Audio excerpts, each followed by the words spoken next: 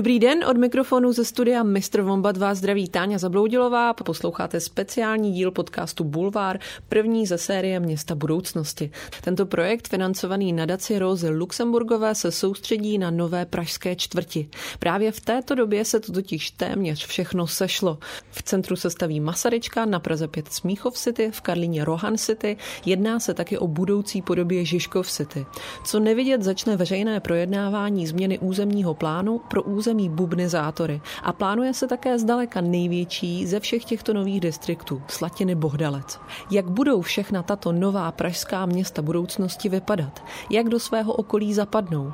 Pomůžou Praze řešit krizi bydlení? A bude se v nich dobře bydlet, i když se proměňuje klima? Na všechny tyto otázky se bude snažit odpovědět právě tento projekt, který jsme připravili s Apolenou Rychlíkovou a Alžbětou Metkovou. Už teď si můžete na webu Alarmu přečíst o tom, jak se formují Bubny-Zátory. Nová čtvrť na Praze 7 mezi Holešovicemi a Letnou. A protože jedním z klíčových témat, která spojují všechny pražské nové čtvrti, je bydlení, budeme se v tomto podcastu bavit právě o něm. S Jakubem Nakládalem, architektem a odborníkem na téma bydlení z platformy Reset a také Paměť města. Ahoj, vítej u nás. Ahoj, díky za pozvání. Jakub Nakládal se dlouhodobě věnuje tématu bydlení, které pojímá analyticky i příběhově. V rámci projektů Paměť města funguje jako průvodce po pražských gentrifikujících se čtvrtích. Se svojí analýzou krize bydlení pravidelně vystupuje v diskuzích na toto téma pořádaných v Praze i v jiných městech.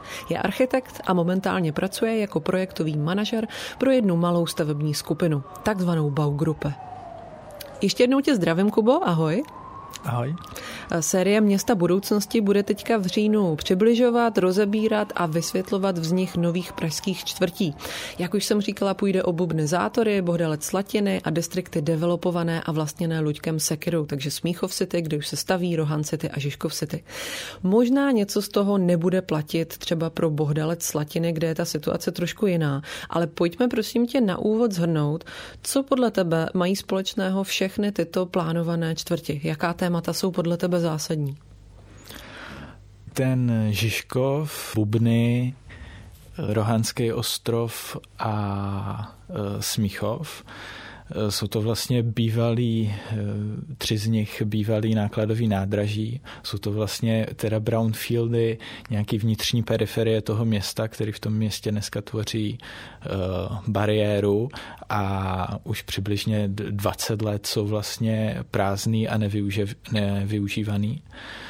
A ta základní idea tyhle v uvozovkách díry ve městě zastavět a využít je určitě správná.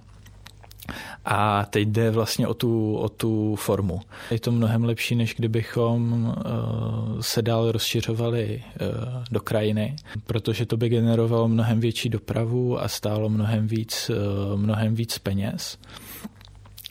Ale zároveň v těch čtvrtích je otázka, zda se mají například otvírat naráz. Teď během 3 až 4 let se vlastně mají otevřít všechny tady tyhle obří lukrativní brownfieldy. Ty čtvrtě budou mít od 10 do 50 tisíc bydlících a pracujících, takže to je velikost nějakých středních českých měst. A diskutuje se vlastně několik problémů kolem těchto čtvrtí. Myslím, že úplně nejméně problematická věc je urbanismus těch čtvrtí, která vlastně vychází z idei nějakého postmoderního města, kdy se navracíme znovu jakoby k té tradiční blokové struktuře, k ulicím, náměstím, parkům. Není to nějaký divoký urbanismus, jako jsme mohli vidět třeba před 10-15 lety, kdy to byly města složená z věží v takové nějaké rozmělněné zástavbě, která spíš připomínala strukturu zástavby Dubaje nebo Šanghaje než Prahy. Otázka ohledně nějakých veřejných prostranství nebo jak ta čtvrť má být hustá, tak to jde určitě diskutovat. Třeba v těch Bubnech se diskutuje, jestli to má být opravdu bloková struktura stejně jako ve vedlejších Holešovicích a Letné a zda tam mají být vlastně věže, které z těch bloků budou vystupovat, které jsou třeba 12patrové a utvoří tam trochu jiný charakter než toho klasického blokového města. Tím druhým problémem bych řekl, že je doprava, která se k tomu urbanismu váže a s tou mají často problém místní. A ta doprava je ambivalentní v tom, že ty místní vnímají špatnou dopravní situaci dnes, ale například žádají více parkovacích míst, aby se jim lépe parkovalo. Ale ve skutečnosti funguje vlastně ten zákon dopravní indukce, že čím více ty dopravní infrastruktury vytvoříme, čím více vytvoříme širších silnic, více parkovacích míst, tím přivedeme víc té dopravy do té čtvrti. Takže tam někdy vzniká paradoxní situace, že my bychom spíš měli chtít, aby v těch čtvrtích bylo co nejméně parkovacích míst a ta čtvrť byla celá uspůsobená co nejméně pro auta a co nejvíc pro pěší. Bylo tam co nejvíc MHD a prostoru pro cyklisty a podobně. Když se podíváme na ty zahraniční čtvrti, moderní, progresivní, tak tam velice redukují tu automobilovou dopravu a řeší to například carsharingem nebo posilováním ty veřejné dopravy. Co se často řeší, je občanská vybavenost. Je to oznamováno s velkým nadšením, že konečně developeři třeba postaví kus parku nebo nějakou školu nebo školku, ale když si to vezmeme, tak bez téhle základní infrastruktury by opravdu čtvrť třeba pro 10 000 lidí vůbec nemohla fungovat. A kdyby tam tuhle základní infrastrukturu nepostavili, tak by si sami degradovali ty vlastní projekty. Nemůžete prostě postavit tisíce bytů bez školky nebo parku. Co tam ale chybí, je často ta občanská vybavenost vyššího stupně, jako jsou třeba zdravotnická zařízení, nemocnice, domy pro seniory nebo domy pro sociální služby, bazény, sportovní hřiště, knihovny a podobně. Tohle jsou samozřejmě věci, co těm developerům nepřinese moc peněz, takže se příliš nebudují, nebo komunitní zahrady mě ještě napadají. Poslední věc, co se týká ty fyzické vlastně struktury města, co můžeme vyčíst z těch samotných územních studií, které jsou nám předkládány, což jsou ty urbanistické plány, nebo to, co pak uvidíme teda opravdu naživo, je pak ještě zelená infrastruktura a nějaká ekologická udržitelnost. Což ty čtvrtě jsou nám znovu představovány jako velmi zelené a že řeší tu klimatickou krizi. Já si myslím, že tahle stránka věci je tam řešena velice standardně. A na to, že čelíme vlastně klimatické krizi, silný klimatické krizi a jsme v 21. století, tak mi to vlastně přijde až podstandardní. Já když uvedu příklad Bubnů, který jako zdaleka z těch 4-5 čtvrtí jako na tom není nejhůř, ale dobře ho znám, protože sám bydlím v Holešovicích vedle, tak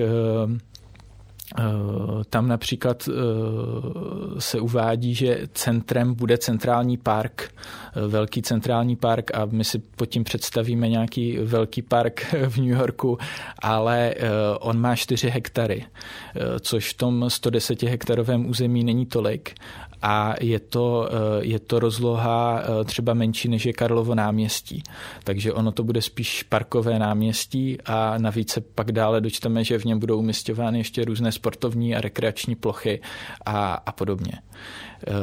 A například celková plocha zeleně byla zredukována oproti původnímu územnímu plánu ze 40 hektarů na 30 hektarů. A přitom ty kapacity území, to znamená objem té výstavby, se přibližně zdvojnásobil oproti tomu původnímu územnímu plánu. Pojďme teďka k té politické rovině té nové výstavby, protože to jsou vlastně skoro všechno místa, která už nejsou v moci města. Jsou to místa, která už před lety byla prodána různým soukromým subjektům. Takže jak vlastně s nimi město může pracovat? Prakticky všechny ty čtvrti, a skoro se o tom vůbec ty veřejné diskuzi nevede debata, ale je to základ vlastně všech těch problémů, bych řekl, je, že ty pozemky byly privatizovány soukromým developerům z velké většiny. Oni třeba dodnes patří Českým dráhám nebo hlavnímu městu, protože oni byli privatizovány vlastně předkupním právem. To znamená, že třeba v roce 2008 za éry Pavla Béma vznikly velice nevýhodné smlouvy pro město a velice výhodné smlouvy pro developery, kdy se třeba před těmi 15 lety město zavázalo, že ty pozemky, až začne developer stavět, jim prodá za tu cenu třeba z roku 2008. Ale dneska cena těch pozemků je třeba trojnásobná. Takže oni nakupují za 10 000 metrů čtverečních, i když tržní cena je třeba 30 000 za metr čtvereční. A není jen problém to, že na tom město tolik třeba nevydělá, ale vůbec to, že je privatizuje. Jo, to už vlastně dnešní radnice, vedení města si je podle mě vědomí toho, že to byl špatný krok, velice krátkozraký a že teď se jim ty území špatně regulujou. A aby mohli plnit prostě všechny ty potřeby, co vlastně obyvatele Prahy. Kromě té privatizace je tam dalších několik bodů na té politické úrovni. Jedna z nich bych řekl vůbec, jak ty čtvrti se navrhují a jak vznikají. To vypadá většinou tak, že Institut pro plánování a rozvoj hlavního města Prahy, takzvaný IPR, nám představí na prezentaci hotovou územní studii a představí de facto jenom kladně, pozitivně, nejsou tam nějaká negativa nebo kritické hlasy a občané připomínkujte. A pro spoustu lidí je to poměrně nesrozumitelný a problém vůbec je, že ono by se mělo s občany participovat už to zadání. Ten ideální scénář by byl takovej, že město, když už chce otevírat jako tady stavět čtvrti pro 10 000 lidí, by si nejdřív mělo udělat nějakou celoměstskou analýzu, třeba socioekonomickou a říct, kolik vlastně lidí tady přibude, kolik potřebujeme bytů, kolik potřebujeme pracovních míst a jaký tam bude sociální mix. Budou tam teda bydlet i nějaký důchodci, i nějaký studenti, i lidi, co mají platy podprůměrný, jo, třeba ta dolní polovina lidí v Praze a teda rovnou můžu říct, že určitě tam nikdo takovej bydlet nebude, nebo maximálně v nájmu, ale ty ceny tam budou strašně samozřejmě vysoký a žádný sociální mix se tam vlastně neplánuje. A to zadání by mělo vznikat s těma lidma, který by přesně měli říct, my tu třeba žijeme na tepelném ostrově, potřebujeme tam víc parků, potřebujeme dostupný bydlení a pak by třeba měla být otevřená urbanistická soutěž, kde by vzniklo víc variant těch návrhů a mohli jsme je si z nich vybírat a nějak posuzovat jejich klady a zápory. A pak by nedocházelo k tomu, že vlastně lidi jsou naštvaní, že jim už je předkládáno něco, co vlastně nemůžou úplně změnit, nemůžou mluvit do těch základních věcí, jestli tam mají být kanceláře, byty, jaký tam mají být funkce, ale participují to, jaký tam budou v uvozovkách kytičky nebo stromečky nebo altánky ve veřejném prostoru. A představitelé města nebo IPRu se pak často zlobí, že lidé jim nerozumí. A ono je to opravdu o tom, že by s těmi obyvateli města se mělo počítat od začátku a ty čtvrtě měly s nimi od začátku vznikat, aby chápali, jaký jsou limity toho území, jaký jsou potřeby těch území, aby do toho mohli mluvit už do toho zadání a pak víc chápali, co vlastně vzniká a proč.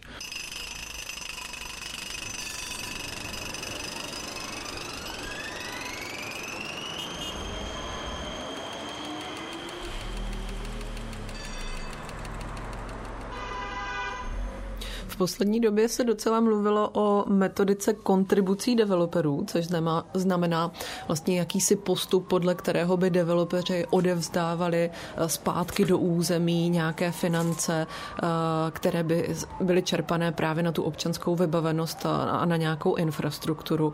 Je tohleto nějaký postup, jak developery přimět, aby alespoň trochu investovali zpátky do toho území, aby měli něco z toho velkého zisku i místní? Je to určitě krok správným směrem, ale má to několik ale. Ty kontribuce developerů jednak platí pro změny územního plánu, to znamená, když se navyšují koeficienty ty zástavby a objem zástavby, to znamená, zhodnocuje se oproti stávajícímu územního plánu ten pozemek. Tou změnou územního plánu se třeba zdvojnásobí, strojnásobí, někdy třeba zdesetinásobí cena toho pozemku, protože se tam místo nádraží najednou může postavit prostě 6patrové kanceláře nebo podobně. Druhá věc je, že ta metodika kontribucí je nezávazná.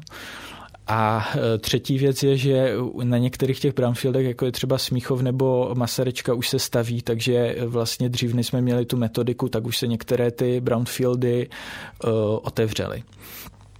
A další problém je, že nevíme, jestli ty kontribuce budou dostatečné. Budou nejspíše dostatečné na to, aby se tam opravdu vystavila ta základní infrastruktura, jako školy, školky, parky, ale jestli zbyde na městské byty, jestli zbyde třeba na nové zdravotnické zařízení nebo na sportovní hřiště, tak to celkem pochybuju, protože ani v těch plánech tyhle věci nejsou úplně zaneseny a to město tyhle věci nereflektuje. Město zároveň vytváří plány, myslím si, že je hodně pozitivní plán třeba pro Baugruppe program, ale v žádný ty čtvrti není vymezený území nebo nějaký podíl, který by měl být věnován tomuhle typu družstevní zástavby. Ani není nikde prezentováno, že tam bude určitý podíl městských bytů. To jsme u toho tématu dostupného bydlení, což je vlastně velké téma. Nevíme ani o sociálních bytech, ani o dostupných bytech, které by tam měly být, ale zatím vlastně většinou slýcháme, že na to ještě není čas, na ta jednání o nich, nebo že na to možná nebude čas vůbec. Jak to přesně je? V těch čtvrtích si myslím, že nebude žádný dostupný bydlení. Nikdo o tom nemluví, když se představitelů města na to ptáte, tak vždycky říkají, že to je politická otázka, ne teď otázka toho urbanismu, že městská část ani obec na to nemají dostatek peněz a zároveň, že pracují na nějakých těch svých programech a že se uvidí. Ale je to opravdu... Když se podíváme znovu třeba do zahraničí, kde prostě, když se staví nová čtvrť, tak se řekne, že tam musí být třeba 20 nebo 30% dostupného bydlení. Když se staví nová čtvrť ve Vídni, tak je tam třeba 1/3 družstevních bytů, 1/3 městských bytů, 1/3 soukromého sektoru. A to tady nejde. Samozřejmě oni vám politici řeknou, že to je právě tou privatizací a změnou toho vlastnictví, což je do velké míry pravda, ale je podle mě problém, že to není víc vlastně tematizováno. Nikdo prostě neřekne upřímně, že tam budou byty jako od 140 000 za metr čtvereční nahoru, že to budou vlastně čtvrtě opravdu jenom pro bohatší vrstvy nebo pro investory a že lidi, kteří tu čtvrť třeba budou obsluhovat, já nevím, prodavači nebo sestřičky nebo policisté, hasiči, učitelé, tak si tam nebudou moc dovolit bydlet. A ještě nám bude vlastně klesat nějaký podíl městských bytů v Praze, který je dneska už pouhých 5% po těch masivních privatizacích. Takže myslím si, že tam měl být prostě snaha aspoň těch 5 nebo 10% sociálních bytů tam mít ideálně, ten vlastnický mix tam mít ještě větší. Takže my se dostáváme do doby, kdy si krizi bydlení přiznávají už vlastně všechny politické strany. V Praze se projevuje dost výrazně. Současně se tedy staví několik nových čtvrtí, kde bude bytů spousta, ale tenhle ten problém při tom současném nastavení pravidel jimi řešit nepůjde. Pojďme si to přiblížit na příkladu Bubnův Zátor, vznikající čtvrti nebo plánované čtvrti na Praze 7. Tam má bydlet celkem 25 000 obyvatel, ale jediné, co zatím víme, že 60% této čtvrti budou tvořit byty nebo 60% té zástavby. Dál ta jednání o bytech zatím nepokročila, protože jsme teprve ve fázi, kdy se v rámci územní studie řešilo to fyzické rozvržení čtvrtě. Měli by zástupci města věnovat větší pozornost tomuto tématu nebo o něm alespoň jinak mluvit? Já myslím, že určitě a že by vlastně měli přiznat, že mají nějakým způsobem třeba svázané ruce, ale tematizovat to jak před těma obyvatelama a tak samozřejmě tlačit pak třeba na změnu zákonů na té celostátní úrovni. V zahraničí je běžný, že třeba je tu nástroj, kdy řekneme, že ti developeři musí věnovat 20-30% na dostupné bydlení a město třeba odkoupí ty byty za nákladový nájmy a při tom financování mu třeba pomůže stát.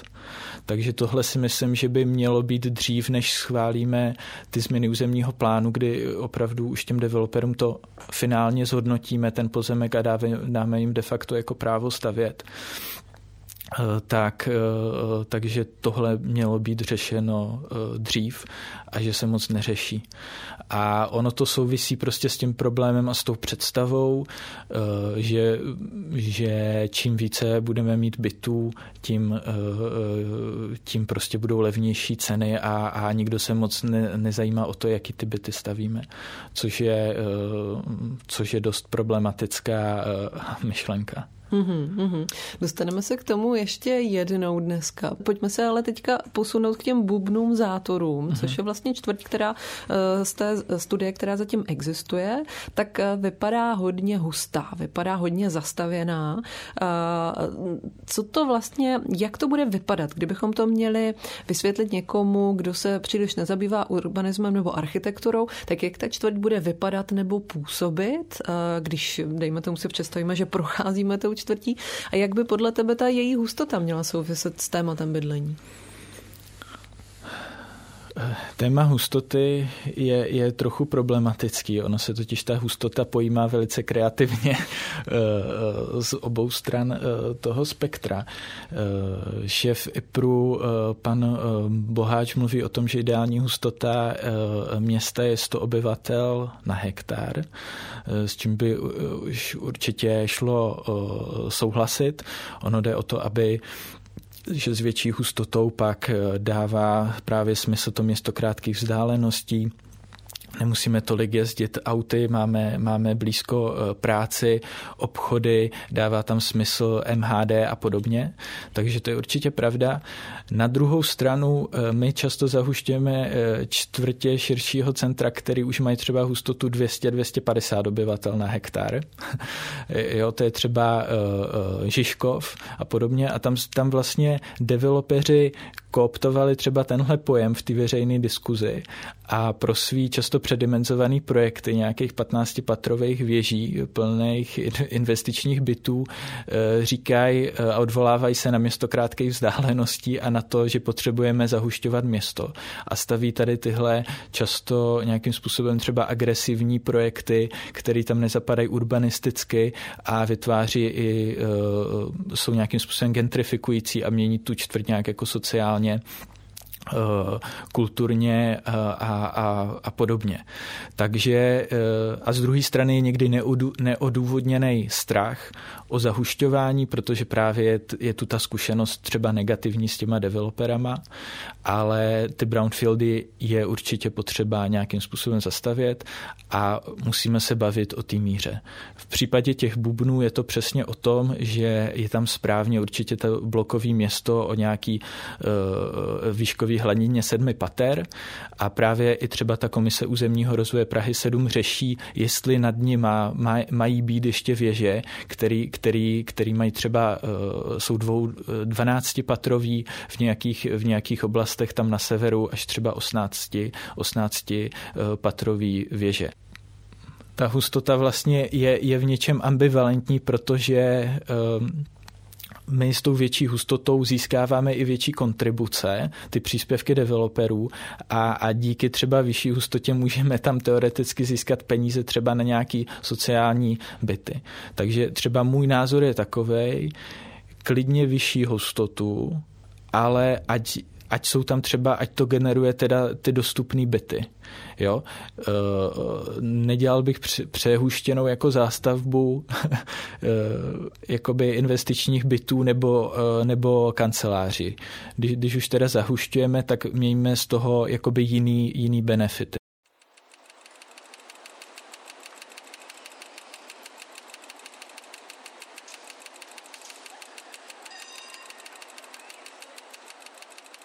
Téma bydlení se většinou točí kolem té klíčové otázky, kterou ty si tady taky, nebo kolem toho klíčového tématu, které si tady taky zmínil.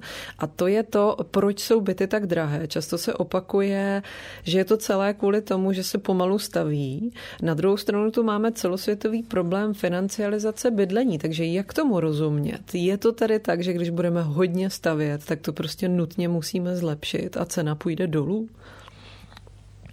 Já bych asi nejdřív začal nějakým globálnějším a historičtějším kontextem, protože ono je to strašně důležitý přinášet do té české debaty, která vůbec ten globální kontext právě nemá.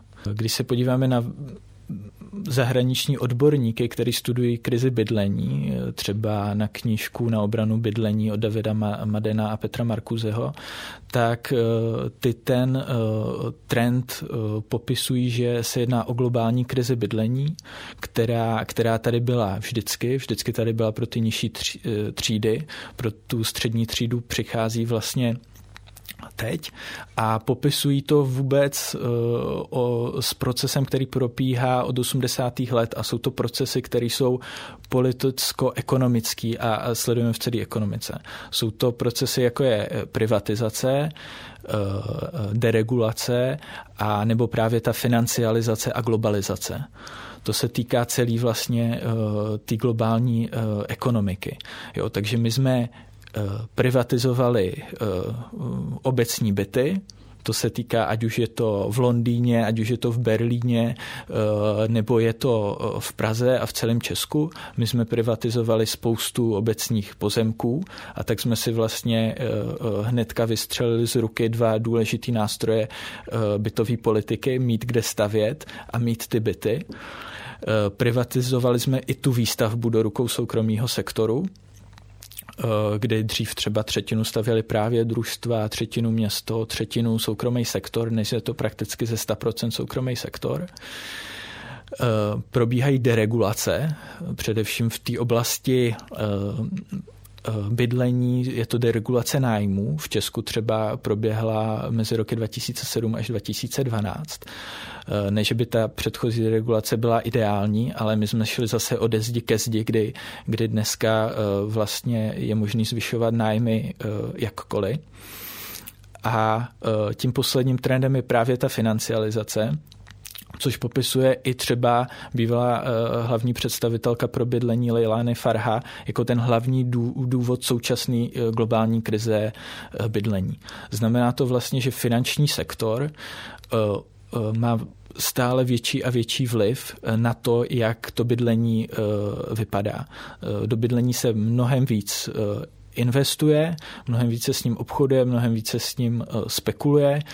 Souvisí to s rozvojem hypotečního trhu a podobně. Takže ty se dostáváš k tomu, že to automaticky nemusí znamenat, že když toho hodně postavíme, tak se ty ceny sníží. A je to právě tím zvýšeným vlastně zájmem o investování do nemovitostí. Jo, já když přejdu trochu do toho českého kontextu, tak třeba Talajlány Farha, když tu byla a setkala se s námi s kolektivem paměti města, my jsme jí ukazovali Prahu, tak říkala, že vidí úplně ty stejné fenomény. Přesně privatizace, proběhnutá deregulace nájmů, gentrifikace, overturismus z Airbnb a všechny velké světové města mají velice podobný problémy. Není to opravdu tím, že v Praze se pomalu povoluje. To by se opravdu muselo povolovat ve všech světových metropolích a to by byla velká náhoda. Jo, samozřejmě jednou z příčin je taky urbanizace, to znamená stěhování lidí do měst, ale dneska je opravdu důležitý faktor ty financializace. Na českém příkladu to jde ilustrovat třeba u bytů OKD, kdy 43 000 bývalých podnikových bytů OKD na Ostravsku bylo privatizováno miliardáři Zdeňkovi Bakalovi. A ten po pár letech tenhle bytový fond s obřím ziskem přeprodal Blackstoneu, což je největší nemovitostní firma na světě, takzvaný Vulture Fund, supý fond, který právě se soustředí na přeprodej těch bytů. Koupí nějaký byty, zrekonstruuje, vymístí třeba nízkopříjmový nájemníky, nějak restrukturalizuje to svý portfolio a zase to přeprodá. Takhle třeba extrémně zbohatnul, když po finanční krizi ve Španělsku nakoupil vlastně 100 000 bytů se zkrachovalýma hypotékama. No a dneska ten Blackstone, nebo před pár lety to prodal zase švédskému Heimstadenu, což je velká firma, která působí celoevropsky. Teďka v Praze nedávno nakoupila třeba 160 bytů v novém developerském projektu právě v Holešovicích. A ten Heimstaden je zase mimochodem vlastněnej investičním penzijním norským fondem Fredensborg. Čili tam už vidíme, jak vlastně probíhá ten jakoby přeprodej a obchod s těma nemovitostma a zachází se s tím jako s nějakou obchodní komoditou s nějakým finančním produktem a vlastně jediným cílem je samozřejmě maximalizovat zisk z toho bydlení, zvyšovat nájmy a podobně. To pak samozřejmě vidíme, jak vypadají ty masivní korporátní pronajímatele, jak se chovají třeba v Berlíně, kde to došlo tak daleko, že vlastně místní tyhle korporátní pronajímatele chtějí vyvlastnit. Jak to potom míchá nebo jak to mění celý ten náhled na nabídku a poptávku, protože my většinou jsme zvyklí nad tím uvažovat nějakým obyčejným selským rozumem, ale tady už je asi ten selský rozum naráží na nějaké limity. Jo. Já bych tady ještě možná popsal ten vývoj cen za posledních 20 let u nás globálně, což je strašně poučný a v těch svých přednáškách to vždycky ukazuju na grafu, kde lidi jsou z toho překvapení. Od roku 2000 do roku 2008 my jsme tu měli velký ekonomický růst, jak v Česku, tak globálně. A rostla nám výstavba, měli jsme tu velký stavební boom, všude po světě, i u nás, a přitom rostly obrovským způsobem ceny, raketově. A obrovským způsobem se investovalo do nemovitostí a taky tu byl zvlášť v Americe rozvoj levných rizikových hypoték. To vytvořilo realitní bublinu, která splaskla v tom roce 2008 a odstartovala vlastně finanční krizi a potom celou ekonomickou krizi. po tom splasknutí ty bubliny spadly ty ceny asi o 20%, jak u nás, tak celosvětově. Pak asi 3-4 roky stagnovaly, asi do roku 2012. Od roku 2013 přibližně můžeme zase vidět velký ekonomický růst, zvýšenou stavební produkci. Vůbec není pravda, že se u nás v posledních letech nestaví. Od roku 2014 do roku 2019 se v České republice zvýšila roční produkce bytů asi z 25 000 bytů na 35 000 bytů, v Praze asi z 3 500 bytů na 6 000 bytů, takže se stavělo víc a víc a přitom ceny zase rostly strašně rychle. Mnohem rychleji, než když se nestavělo. Jo. Mezi těmi křivkami růstu ekonomiky, stavebního boomu a růstu cen je vysoká korelace. Ty křivky se téměř překrývají. Neznamená to, že je tam jakoby kauzalita, nějaká příčinná souvislost, že více bytů automaticky znamená vyšší ceny. To vůbec jakoby neříkám ani to, že se nemá stavět. Ale jen to říká, že žijeme ve velice financializovaném systému a že musíme se taky zabývat, jaký byty stavíme, kdo je kupuje, jak se financují, jak se s nima obchoduje a podobně. Můžeš tohleto ještě přiblížit na nějakém konkrétním příkladu? Já to většinou popisuju na takovém přirovnání, na rovnici nabídky a poptávky, kterou právě ti mainstreamoví ekonomové, developeři, architekti opakují. To znamená, zvýšíme nabídku, postavíme více bytů a sníží se nám cena. Oni počítají s takovým jednoduchým ekonomickým modelem. Když si to přirovnáme, tak si můžeme představit farmářský trh, kam chodí 100 lidí a chce si koupit koláče.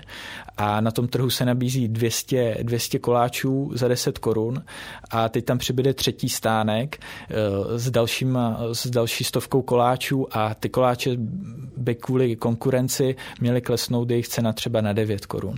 A v tomhle ideálním izolovaném případě to fakt nějak funguje.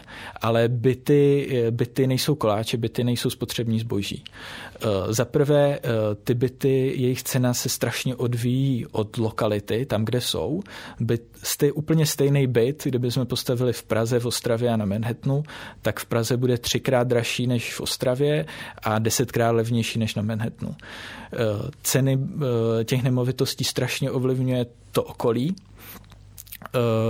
To znamená, pokud tam budete mít vedle park, školku a super fungující čtvrť, tak to bude trojnásobná cena oproti tomu, když to bude byt na okraji města bez dopravního napojení a vedle bude smradlavá čistička. A to s koláčema nemáte. Jo, to jsou movitý věci, spotřební zboží, to kdekoliv převezete, de facto to má všude stejnou cenu. To znamená, úplně nějaký základ je jiný, ty komodity. A taky nemáte investiční koláče. Koláč, hned co ho koupíte, tak ztratí na hodnotě a během týdne se zkazí a má prakticky nulovou hodnotu. Když koupíte vysavač, tak prostě jeho cena klesá. Ale když koupíte pozemek, tak vůbec nic s ním nemusíte dělat. Podobně to s bytem, ale s pozemkem je to úplně jasný a stoupá jeho hodnota. Za 10 let prostě má dvojnásobnou třeba hodnotu a vychází to zase z toho, je to prostě unikátní věc, se kterou nejde hýbat, je jedna na světě, nás přibývá, máme omezený prostor v tom městě, takže prostě ta cena automaticky bez nějaké jako zásluh vlastně roste. Takže je to skvělá investiční komodita jakoby ze své podstaty. A teď se dostanu k té rovnici. Ona má problém na nabídkový i ty poptávkový straně. Představme si třeba příklad Žižkova, kde je třeba 20% obecních bytů, část družstevních bytů a ceny jsou tam v průměru třeba 80 000 na metr čtvereční za byt. A my tam teď postavíme developerský projekt, který ale se prodává za 120, za 150 tisíc na metr čtvereční. A je to 100% soukromých bytů. Jo, to znamená, my nenabízíme úplně stejný produkt. Kdybychom tam postavili stejný mix o podobných cenách, tak nám to mnohem víc pomůže a ta cena se opravdu mnohem víc sníží. My jsme tu svědky toho fenoménu gentrifikace, který zase je specifický jakoby pro města, kde vy ve čtvrti, která je nějaká třeba stagnující nebo dřív třeba industriální, dělnická, postavíte nový development, ale tím se ta čtvrť zlukrativňuje, vylepšuje a rostou ceny nemovitostí i v okolí a rostou i ceny nájmu a dochází vlastně k vymísťování těch nízkopříjmových nájemníků. Takže my jsme jakoby často lokálně svědky, že naopak nová výstavba nám zdražuje vlastně ty byty v okolí, nezlevňuje. Jo? Zase neříkám to, že je nemáme stavět, jenom to, že fakt záleží na tom, jaký byty stavíme pro koho. A takže to je ten problém na té nabídkové straně. A na té poptávkové straně, jo, že to není ten samý koláč, ale mnohem dražší byt. A na té poptávkové straně my tu nemáme 100 lidí, co chce sníst koláč, ale máme tu teda nějaký lidi, kteří chtějí opravdu bydlet. Do Prahy se stěhuje asi 10-12 tisíc lidí ročně, ale pro ně jako to zhruba naplňujeme. Stavíme 5-6 tisíc bytů ročně. Problém je, že tu je obří předaná poptávka od investorů. I ty samý, která je téměř nekonečná. Jo? Ten investiční globální kapitál v té globalizované ekonomice je téměř nekonečný a kdokoliv si tady může prostě investovat do bytu nebo nějakého bytového portfolia. A sami developeři přiznávají, že asi 40% těch pražských bytů nových jde právě na investice. Takže my tu máme problém jak na té straně nabídky, tak na té straně poptávky. Jo, proto nám to úplně tak nesedí ta zjednodušená formulace postavím více bytů a budou levnější. Jo. Má to vlastně řadu ale a kromě těchto věcí je tam vlastně ještě legislativní rámec, který to velice ovlivňuje. Je tu nějaká regulace nájemného, jaká je tu daň z nemovitosti a podobně, protože to zase může omezovat, máme tu zákon na to, aby tu byl podíl dostupných bytů a to by strašně zase tou rovnicí vlastně hýbalo.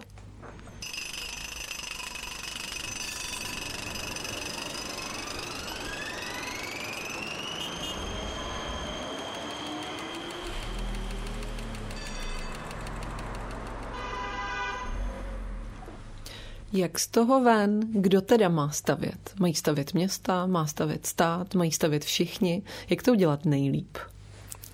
Já myslím, že ono to právě vychází trochu už z té rovnice, trochu ty řešení.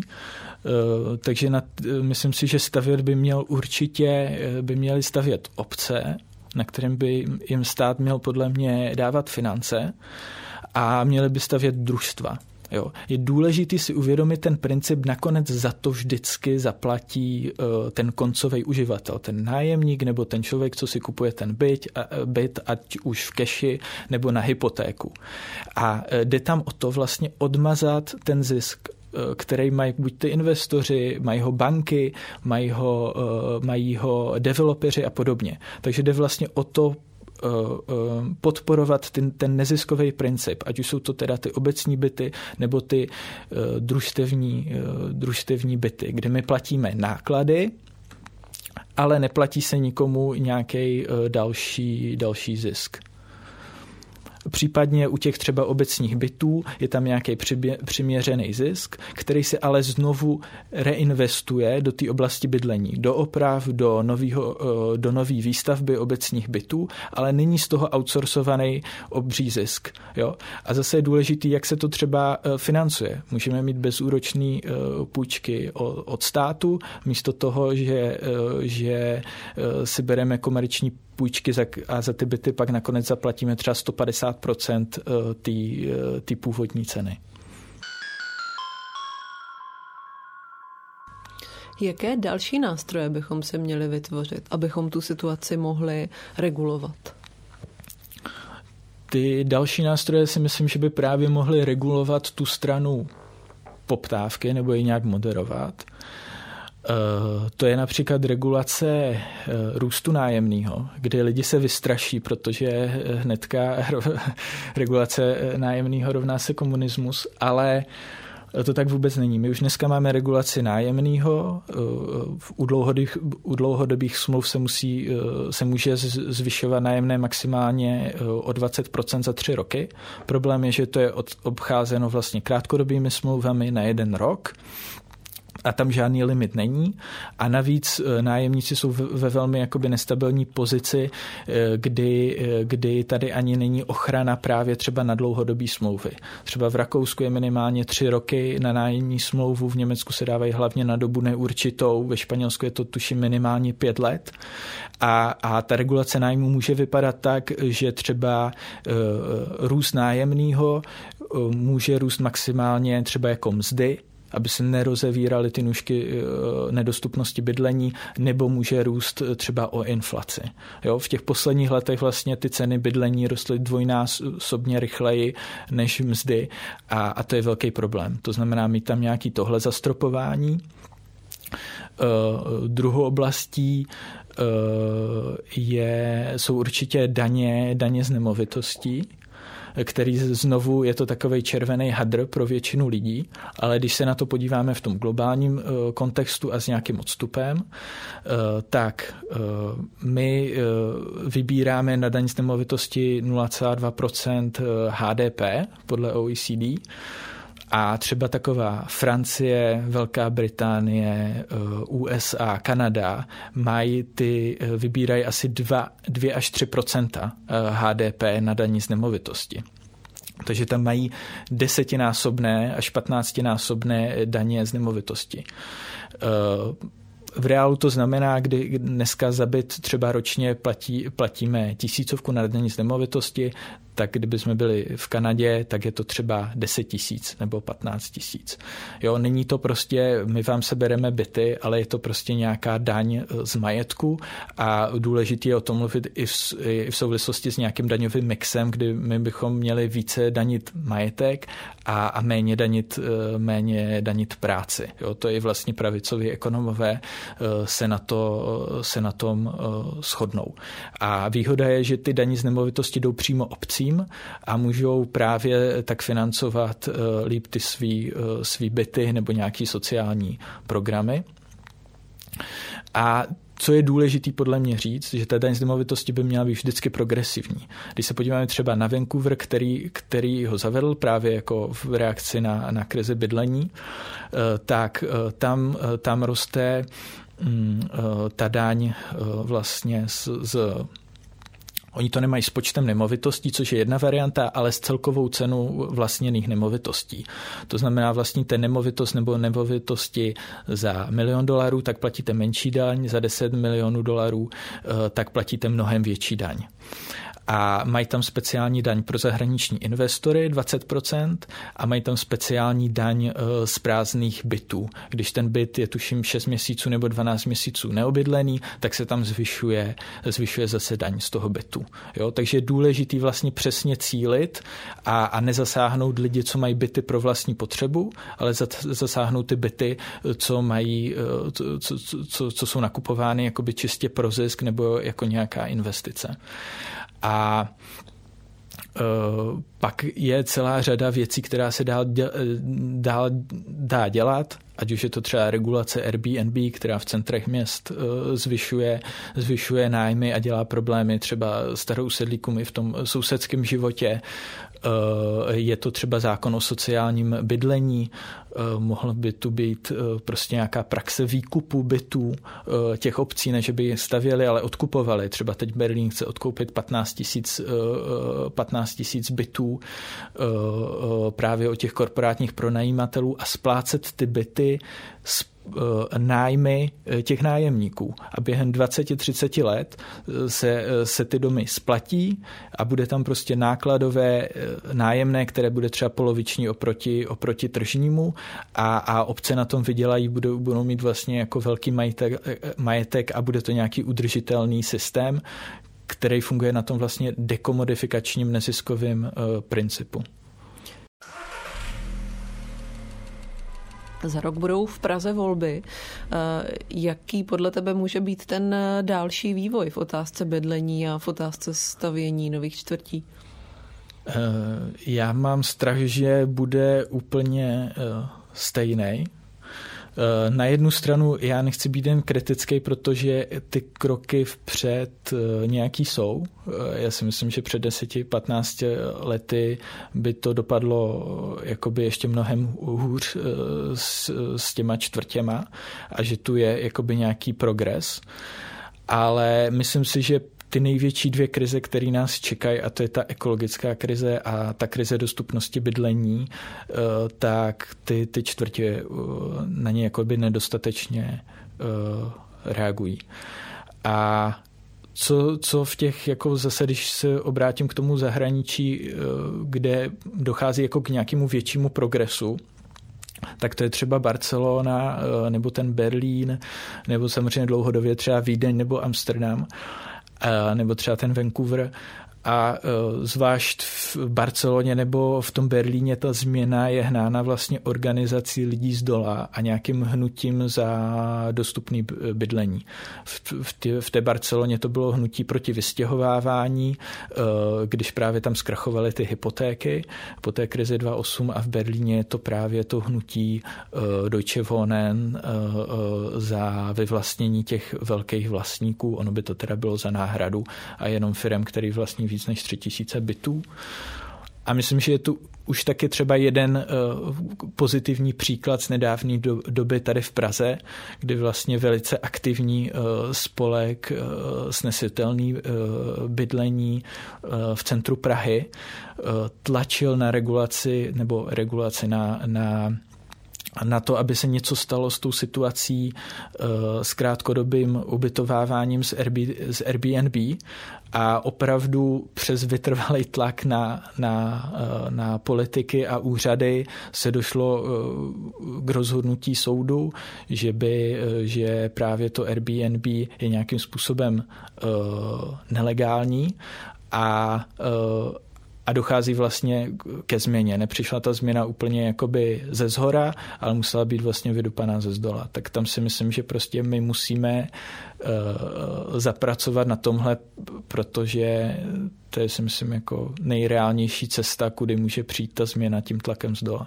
Za Airbnb už se v Praze rozdávají první pokuty. Já ti moc děkuji za rozhovor, Kubo, a děkuji také vám, že jste poslouchali první speciální díl podcastu Bulvár ze série Města budoucnosti, který je financovaný nadací Rózy Luxemburkové. Ahoj, měj se dobře. Díky, čau.